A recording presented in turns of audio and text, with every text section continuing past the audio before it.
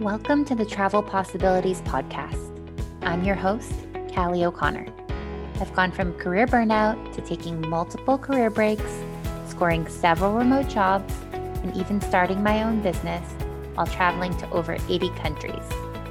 The one thing that held me back from starting sooner was that I didn't believe it was possible for me. I wasn't aware that travel could become part of my lifestyle. Through this podcast, I'm so excited to share with you the travel possibilities that are out there for you. In season 2, we're talking all about remote work. Let's get started.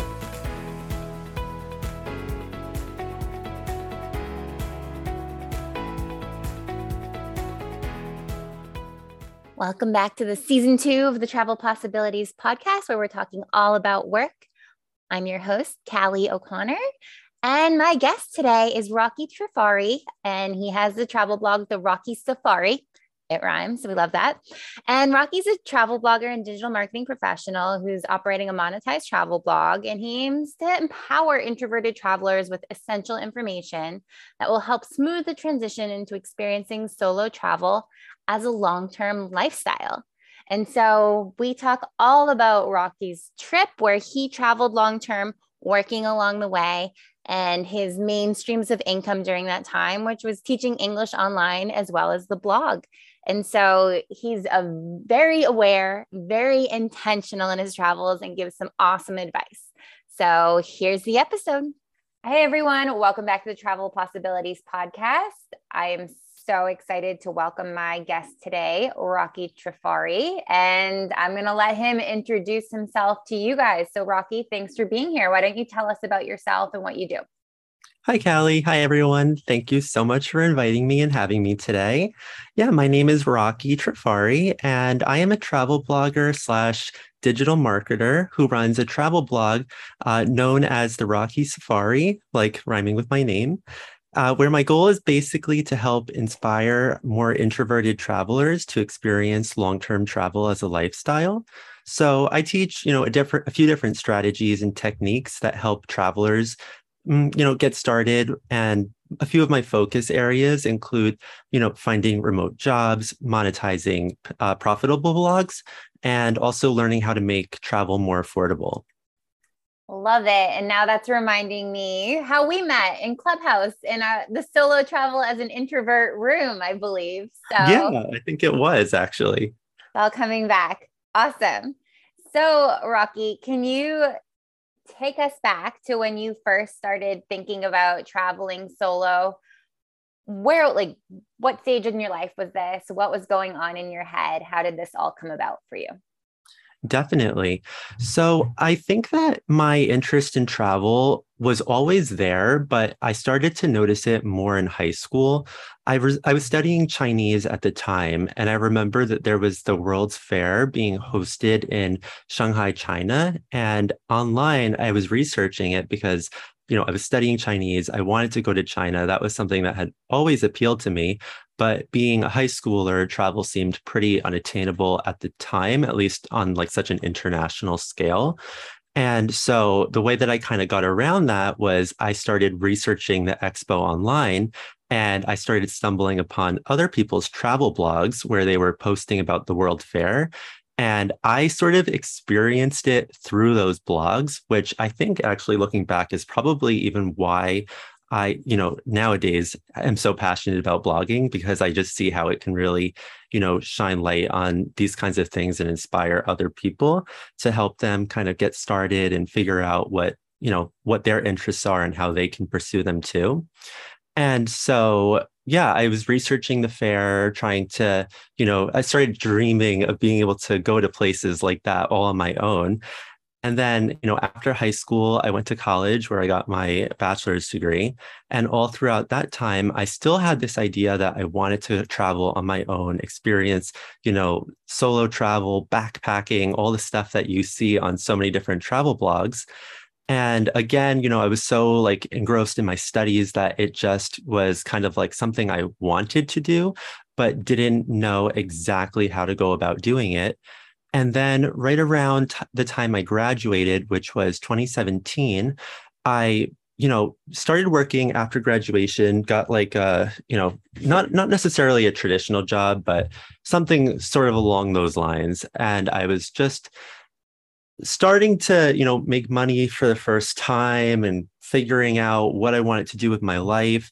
And I think I started to just feel a little bit stuck because I knew that I wanted to go overseas. And I had this image in my head of what I wanted to do, what I wanted my life to look like. And I was looking at the path that I was starting to take and seeing this discrepancy, and trying to figure out what I could change and do differently to actually get what I wanted.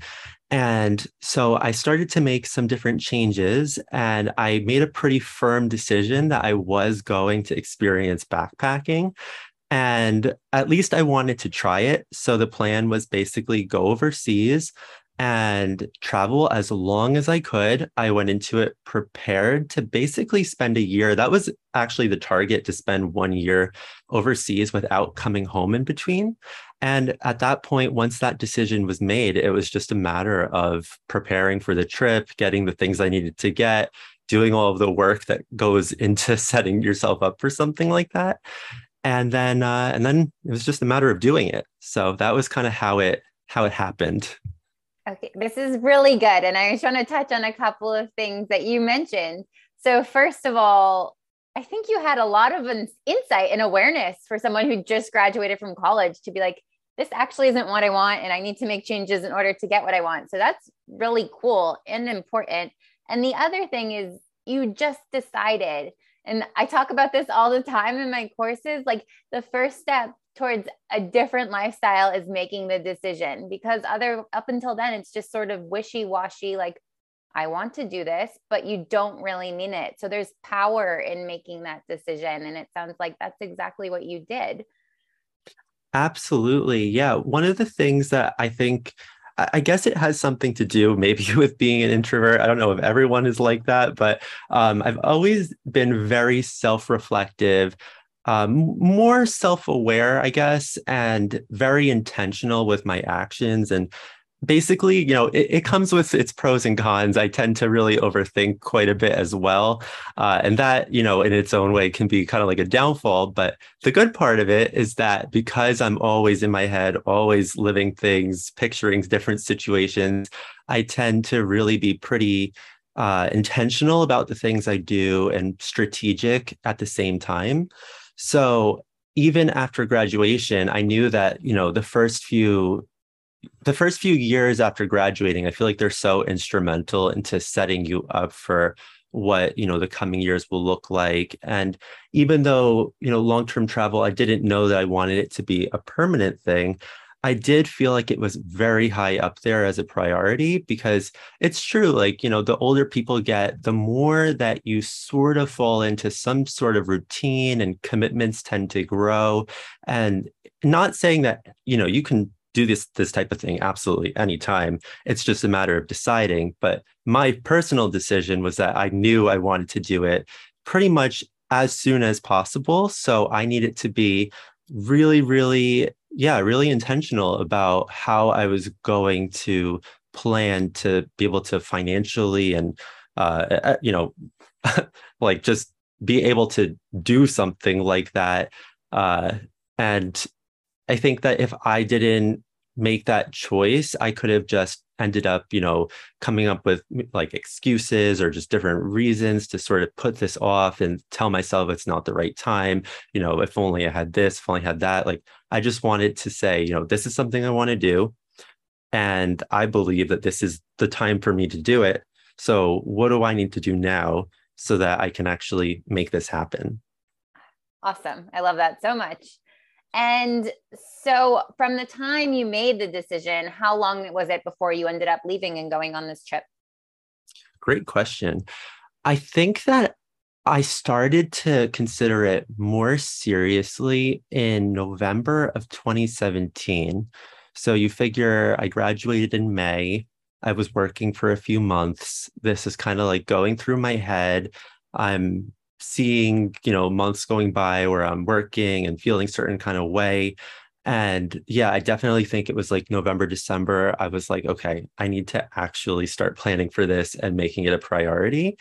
And then I want to say that March of 2018, things really started to come together as I was telling my family that I'd be doing this, meeting with my friends, explaining like I felt the need to just kind of like let them know what was happening because it is a pretty big thing if all of a sudden, you quote unquote disappear for a year and everyone's like, wait, where is Rocky? What's happening?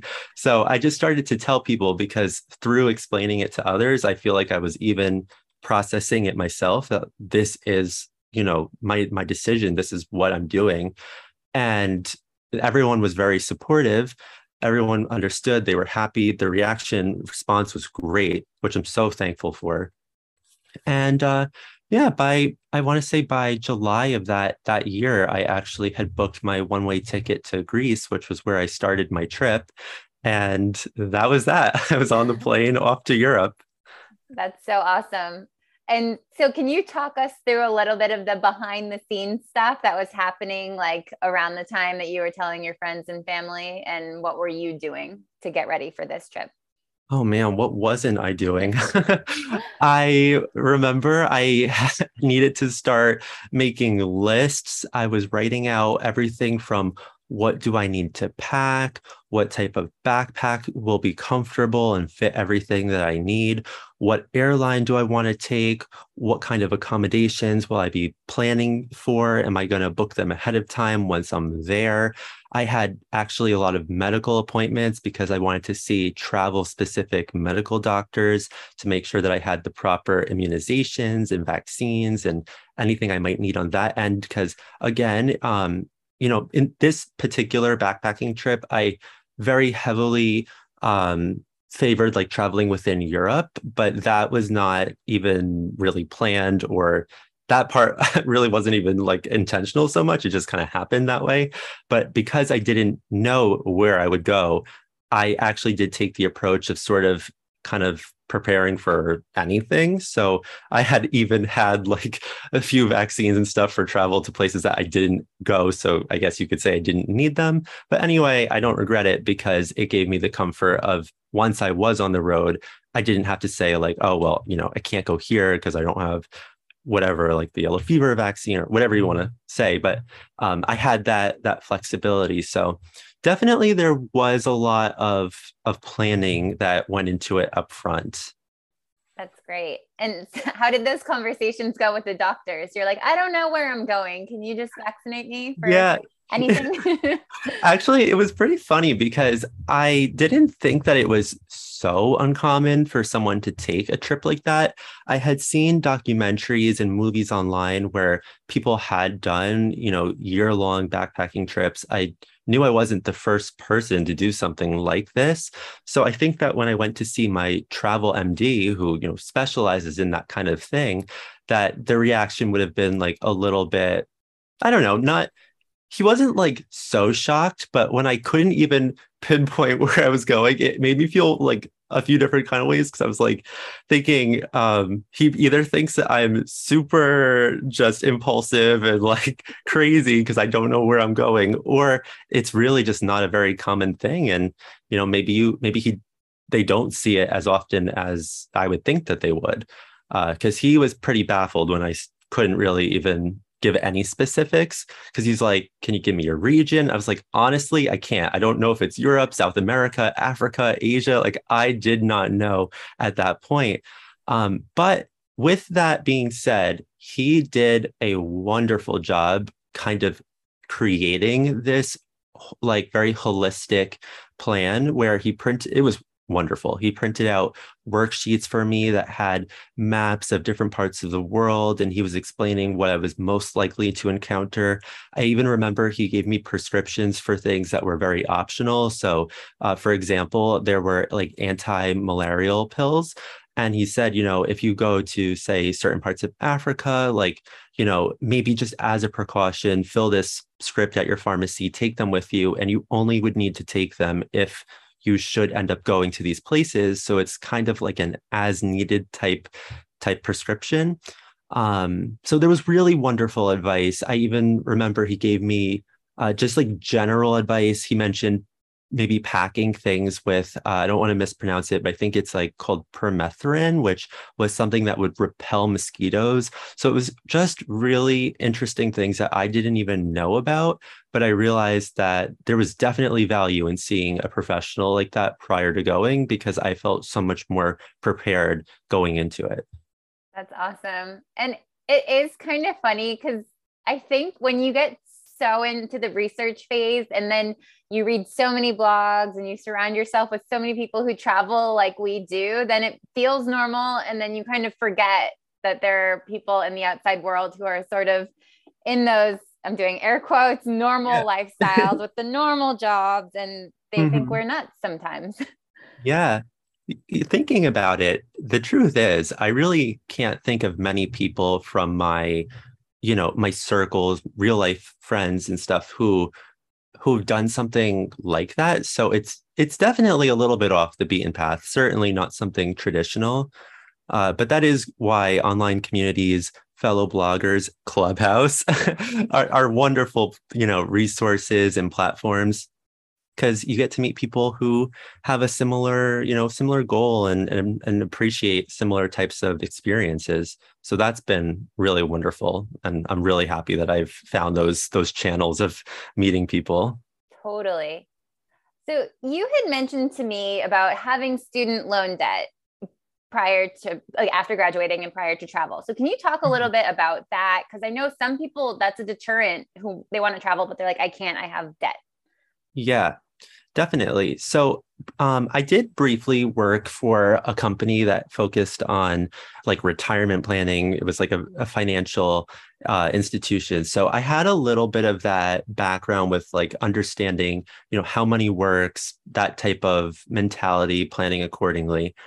And in addition, also just from talking to my friends, I had known stories of people who graduated from college with so much debt, like, all different types of stories, but it wasn't unusual to hear someone say that, they had like $100,000 of debt or whatever. I was lucky. I didn't have that much. I had like maybe a fifth of that. But still, debt is debt. And once you graduate, you only get a short window. And then after that, those payments are, you need to start making them. And I have never been the type to, really want to like delay that, because I have seen stories where some travelers will, either put their loans in, I forget the term, like deferment forbearance, where basically you can delay it and not make payments until you return. That's always an option. So actually, if as long as you're okay with the interest accruing, because I think that still happens with one of the two, then you have that option. I didn't end up doing that actually. What I did was I just continued to still make my payments. And, people sometimes find this really hard to believe. But for me, traveling, even in Europe, it was actually still less expensive than life in New Jersey, where I'm from. New Jersey happens to be an especially expensive place to live, even within the United States as a whole. So I actually found it easier to make those payments while traveling. And I think that when people hear that, it's almost like it's almost like mind blowing that traveling can be less expensive than living in one place. But that was the truth. So for me to just continue making payments, I was making enough money on the road. It wasn't a problem. It was actually a little bit easier. And so I just was very careful with my budget, frugal. I I definitely didn't hold back. Like if there was an experience I wanted to have and I felt like I could reasonably afford it, I still did those things because I didn't want to sacrifice that part of the experience. But all the while, I was always making sure that at the end of the day, my bills were still being covered. I didn't want to go on this trip and come back with credit card debt or student loans that, had defaulted where I hadn't made payments and interest was going up. Like that was absolutely something that I would not have been okay with. I think if I started to even see that happening, that would have been the switch where I was like, okay, I need to go home. And then I would have changed because that's just something that would bother me personally. I just take that type of responsibility very seriously. So for me, I was I was specifically budgeting and planning to make sure that I was paying my student loans.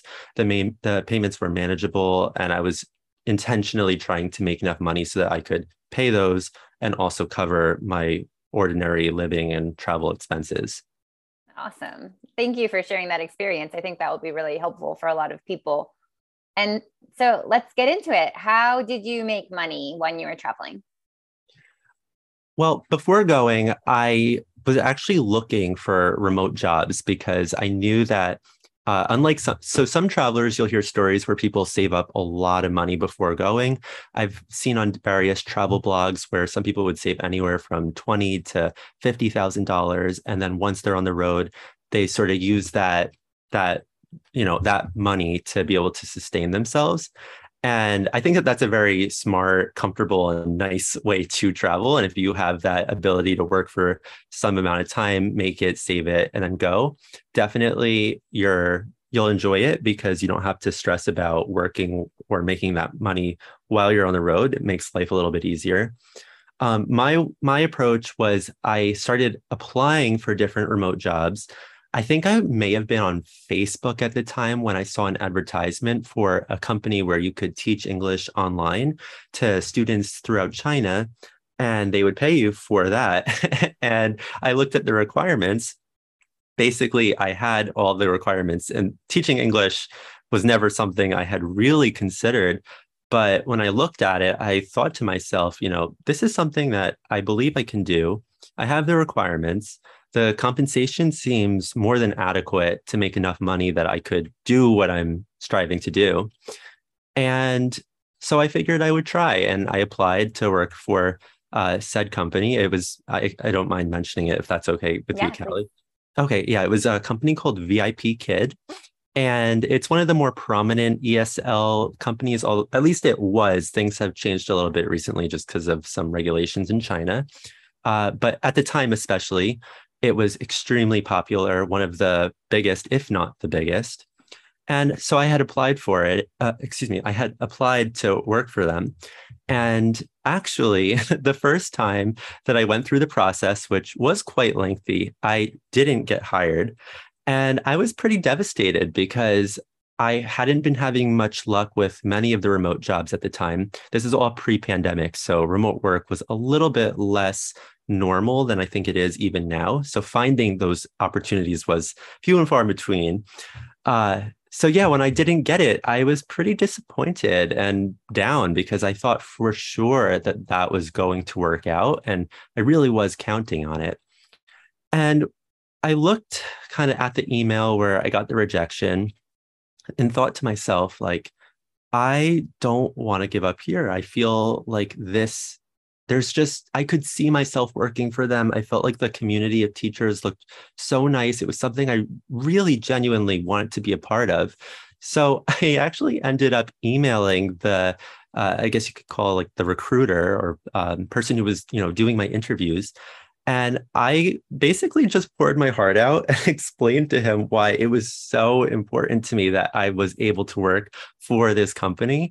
And I really just asked if they would be willing to give me a second chance to try it again and see if maybe I just could redo like one of the stages of the interview where the part that I hadn't gotten through. And to my surprise, they actually said yes. And that really was such a game changer because obviously the second time around, they did accept me and I was able to work for them. And it was just the best feeling because I knew that at that point I could actually start to prepare for my trip because I started working for them pretty much immediately. I was seeing the money that I was making and how steady it was. And I knew at that point that this was something that I would be able to use. And that became like my primary plan. And of course, my blog also, I was starting to think about it and monetize and plan just because I don't like to put all my eggs in one basket. But that was basically how that, unfolded and got started. Wow, that's a really good story. And persistence pays off. And that's great that they gave you another chance. I love that. Yeah, I think that people sometimes hear no and, take it as a no. I guess because I did have that sales background, I know that no is sometimes just not right now. And, it never hurts to just try. I feel like if there's something that you want that badly, what's an extra email or a question if you're talking to a person? Like, why not just ask? The worst that they can say is no. And at that point, you walk away and what's done is done and you move on with your life, but never hurts to try. Absolutely. That's great advice, like for anything. Mm-hmm.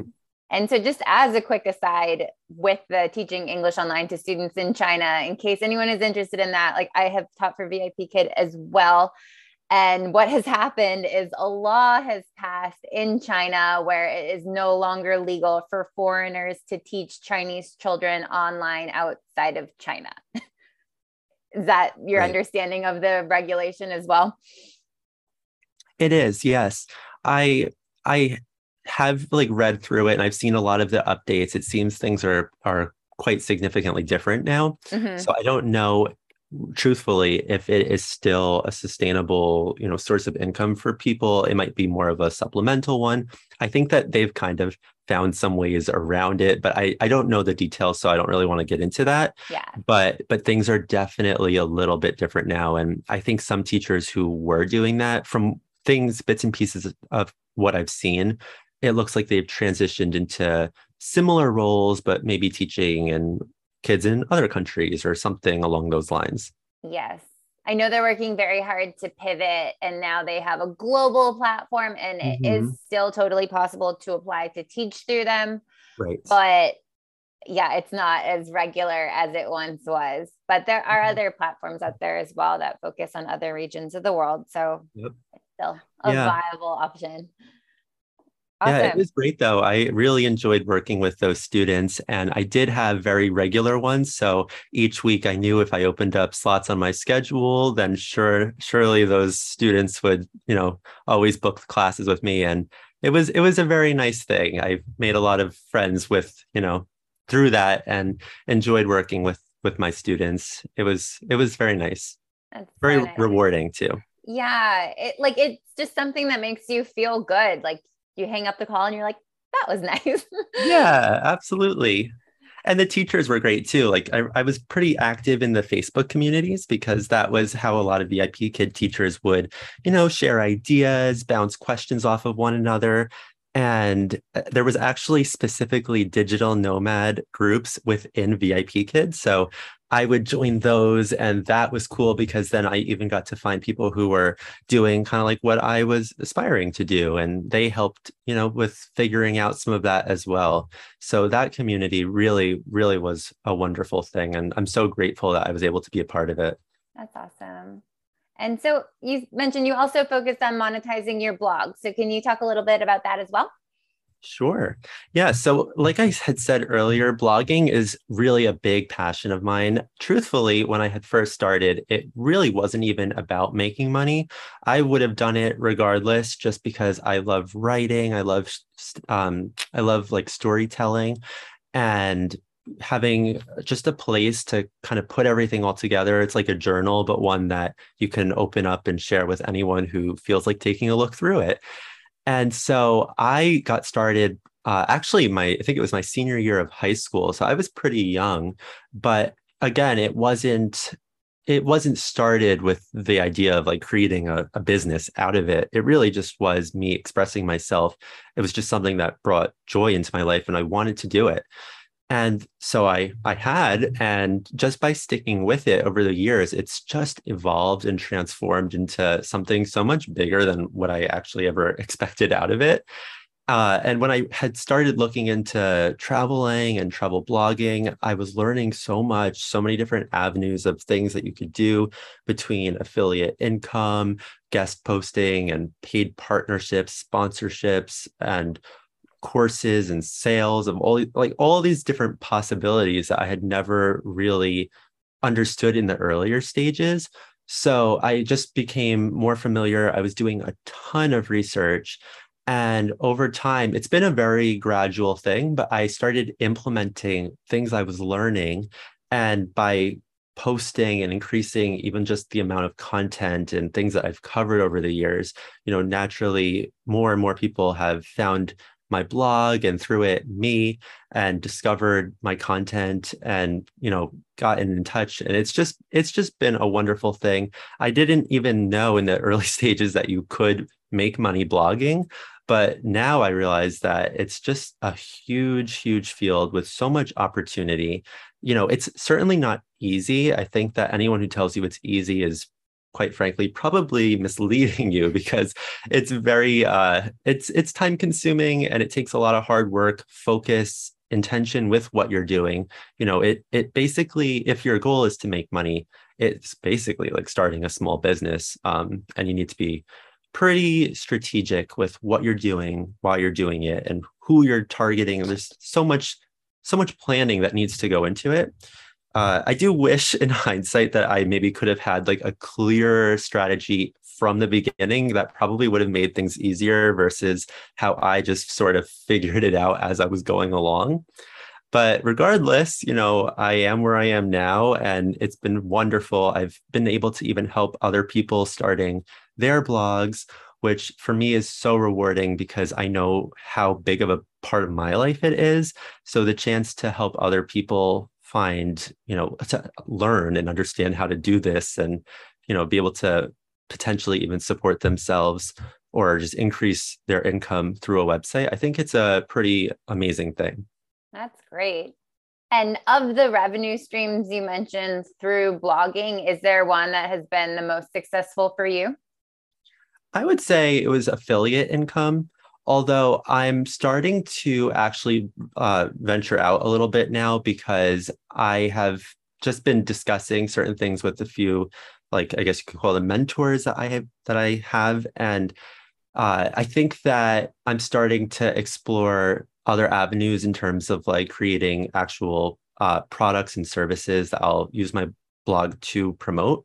That's still a work in progress. I've been, trying to, like, that's actually a goal I have for this year, to branch out more into that territory, just because I'm seeing that there is a lot of potential with certain things within that for me to explore. So that's the next step. That's my goal right now for 2022. So hopefully that will be happening pretty soon. Actually, it's currently in the works. But yeah, for somebody who's maybe in the earlier stages, just getting started, I think the better avenue is to, yeah, like know your niche, understand who your audience is, so that you can find their, maybe like their pain point, something that they're looking for some answer solution to. And if you can find a unique stance on that and offer them some sort of a product, even if it's not your own, because at least that's how I started. I would just find things that I believed in, whether they were online courses or actual products that I've used and found helpful or valuable in some way. And then being able to explain to others and make a very good pitch in case of why they need said item, then that could be one very good avenue, of being able to make some commissions that way. That's awesome. So cool. And then can you tell us more about what your schedule was like when you were traveling? Like, what did a normal day look like for you in terms of teaching and blogging and exploring? Sure. The way that VIP Kid worked in particular, there were certain hours of the day where students in China would be able to take their classes. Um, it basically worked out to like a certain amount of hours in the morning or at night for them. But then you have to then consider that because of the difference in time zones, depending on where you are in the world, their hours of when they can take their classes will change depending on where you are actually located. So I remember, excuse me, I remember that in the United States, for example, it was always like, it's basically a 12-hour difference. So it was like either really early in the morning or like in the evening or at night, I would have to open up classes. And I remember always just feeling super tired. So I want to say that the hours were like not that great. But then when I went to Europe, it actually was really nice because the hours were in the late morning, early afternoon. And I think I would only teach like maybe 6 to 8 classes a day, which sounds probably like a lot, but each class was like 25 minutes. So it's only a few hours. It was nothing crazy. And it turned out to actually be a very nice lifestyle. I would wake up, I would have, a calm, peaceful breakfast because I knew that I had time. I wasn't rushing to start at like 8 a.m. or 9 a.m. I think sometimes I would, but that wasn't my normal routine. And then I would teach.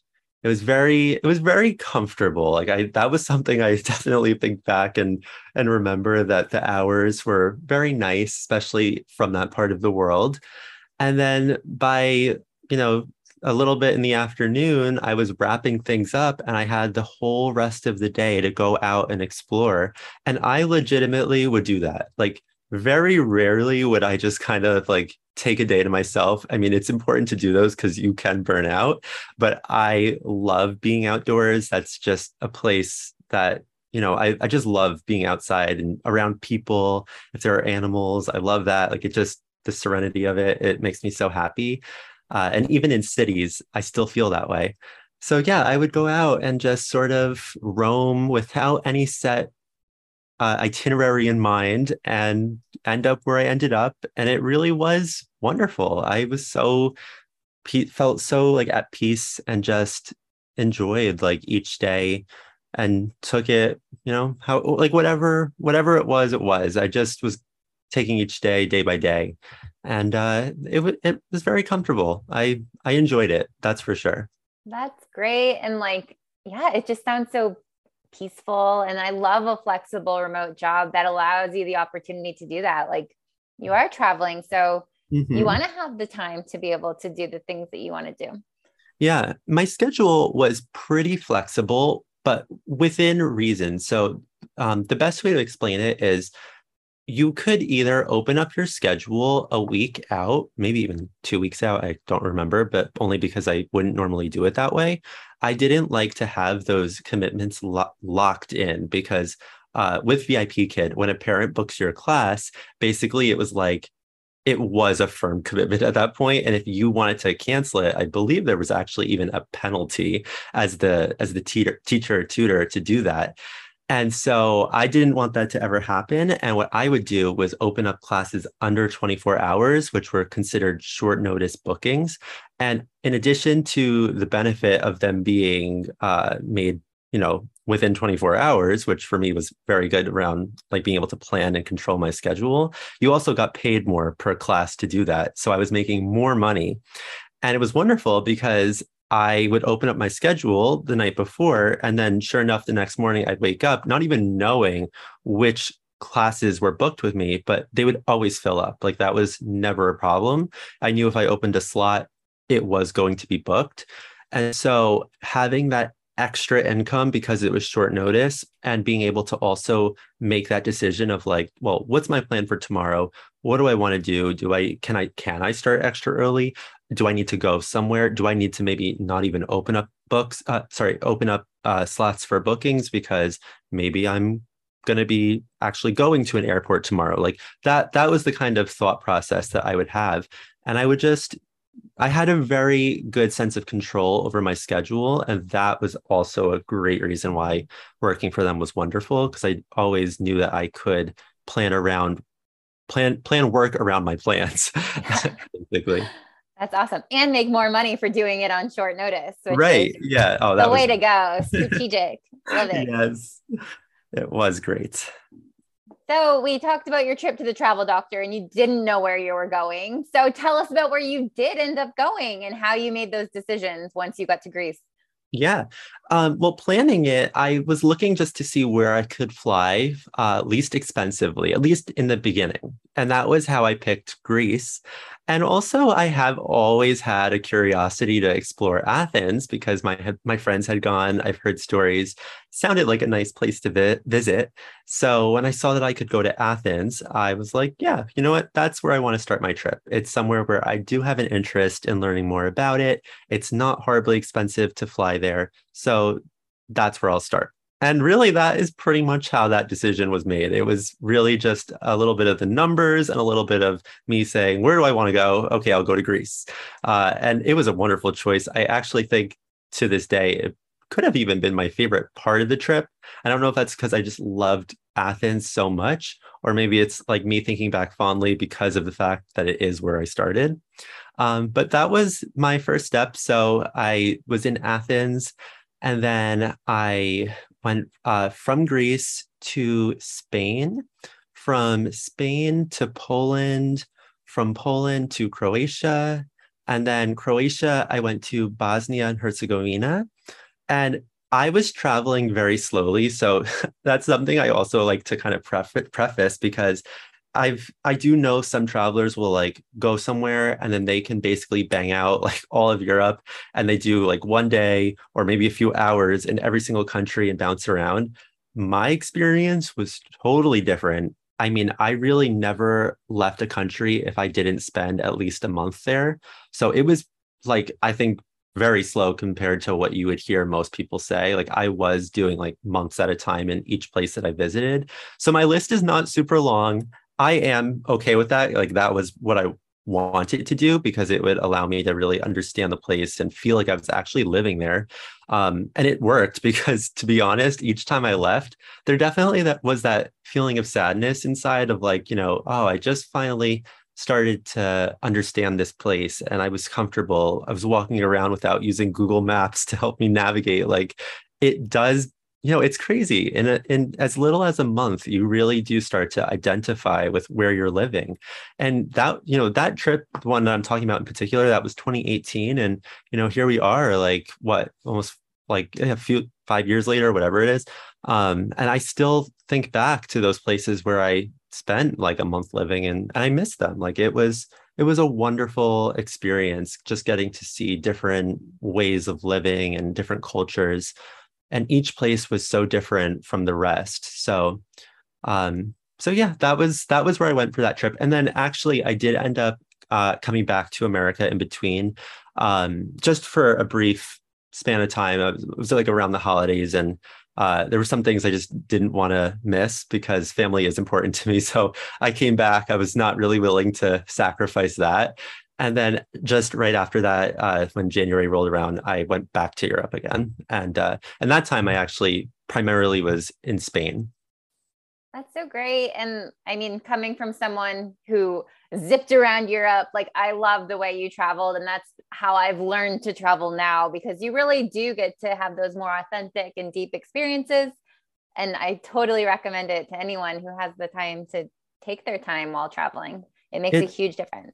it's so important. And it's funny because in certain countries, I actually, the vast majority of my travel experiences have been positive, but just to be totally honest, there were a few places I had gone where in the very early stages, I didn't like it and I was feeling kind of isolated and alone and not really happy. And I think that if I was traveling quickly, it would have been such a shame because that would have been my impression. And then I would have left. And I just think back on it and it's like, you know, because I was there, I could have just gotten up and moved on, but I guess I was willing to sort of wait it out, give it a chance, see if things changed. And truthfully, they actually did. I ended up, this one city that I'm thinking of in particular, I ended up realizing that I did like it. And it just was so different from a few of the places I had gone before that I needed to sort of adjust, adapt, and understand it a little better. But by the end of it, I did actually enjoy being there. So my perspective absolutely did change. And I think that that's true probably for a lot of people of many places, that if you just give it enough time, you'll actually start to see things that maybe you overlooked in the beginning. Totally. And that takes time. So that's a great lesson, and just, yeah, something to consider for anyone traveling. And so, what kinds of accommodations did you stay in while you were traveling? It was a little bit of a mix. I did everything from Airbnbs, hostels, hotels, even staying with like people who lived in those places at certain times when it worked out and it was okay to do so. The vast majority, I tried to favor Airbnbs when I could, and that was for a few different reasons. the primary one I would definitely say was because I did know that I needed to be able to work and financially support myself. So having the privacy and the quiet and the reliable Wi-Fi to be able to do VIPKid, for example, that was best suited for Airbnb. And you might be thinking, well, yeah, you could do the same thing in a hotel. And, that's absolutely true. I do know travelers who primarily stay in hotels. They make it work. There's great like loyalty programs that have a lot of incentives and rewards. So it's whatever works best for you. I like Airbnbs because sometimes you get a discount if you do a longer term stay. So sometimes I would do that specifically just for that discount, and it could be a very significant discount depending on which which home you're looking at. And then also, it does give you a little bit of that cultural feel because some of these Airbnbs are actually like people's homes or apartments. And so staying in them instead of a more uniform experience, you actually get to see kind of like how these people live and how their homes might look and be set up. So for me, that was actually even part of the experience to be in like a more in what I was perceiving to be like a more authentic environment and truly it just helped me to understand the places where I was living. Cool. Yeah. And so do you have any advice for someone who wants to make travel a bigger part of their lives, but they just don't believe it's possible for them? I think whatever you think is holding you back, try to not let it. Traveling can be as affordable, as attainable as you want it to be, as long as you're willing to be flexible, adaptable, and patient. If you're new to this whole thing, my suggestion would be take shorter trips first and maybe bring a friend along so that you can get used to it. Actually, even when I was in high school, I had done some domestic travel, and those were usually with friends. And I feel like that kind of helped me build up my courage and confidence with just being in these different types of scenarios. And it helped me just sort of understand what it's like. And I think that when the time came to travel solo, I felt a little bit more prepared because I had been on trips with my friends, with my family. And so at that point, I was like, okay, I'm ready to do this on my own now. And so if you are totally new, you can dive right into it. It's all about your confidence level. I think that it's not as hard as people think. So if that's something important to you and you just want to go for it, do it. Make that decision. Why not? What's the worst that's really going to happen? As long as you're calm and you just kind of take a deep breath, think about your situation. I really think that it's something that anyone can do. It's just a matter of making that decision, doing your planning and your research, be prepared, be smart, but I think it's totally attainable. And traveling alone, at least for me, was definitely when I found myself. So I highly recommend it to anybody. And yeah, if it's something you want to do, go for it. Awesome. Thank you so much. And Rocky, thank you so much for being here. It's been a fantastic conversation. If people want to learn more about you, where can they find you online? Yeah, you can actually find me on pretty much any social network, Facebook, Instagram. If you want to visit me on my blog, it's www.therockysafari.com. That's my website. Feel free to pop by, say hi, leave a comment, send me an email, whatever works for you. But I love when people reach out, so don't hesitate to do that. If it's something that if you want to say hi or ask questions, I am open to it. Callie, thank you so much for having me on your podcast. It's been great. I always love talking with you. I'm so happy Clubhouse connected us. Yes, so me too. Thank you so much for coming on. And everyone, I will link all of Rocky's details in the show notes so you can find him easily. So Rocky, thanks again. It's always a pleasure talking to you. And everyone, I will catch you on the next episode. Goodbye. Thank you. Bye, everyone. Thank you for tuning in to the Travel Possibilities podcast. If you liked what you heard, I would be so thankful for your positive review on Apple Podcasts so I can keep the episodes coming. If you aren't already following me on social media, Come soak up the extra tips and travel inspiration on Instagram by following me at The Travel Shifters or by visiting my website at travelshifters.com. Thank you so much for being here, and I can't wait to connect with you in the next episode. Be sure to subscribe so you don't miss it.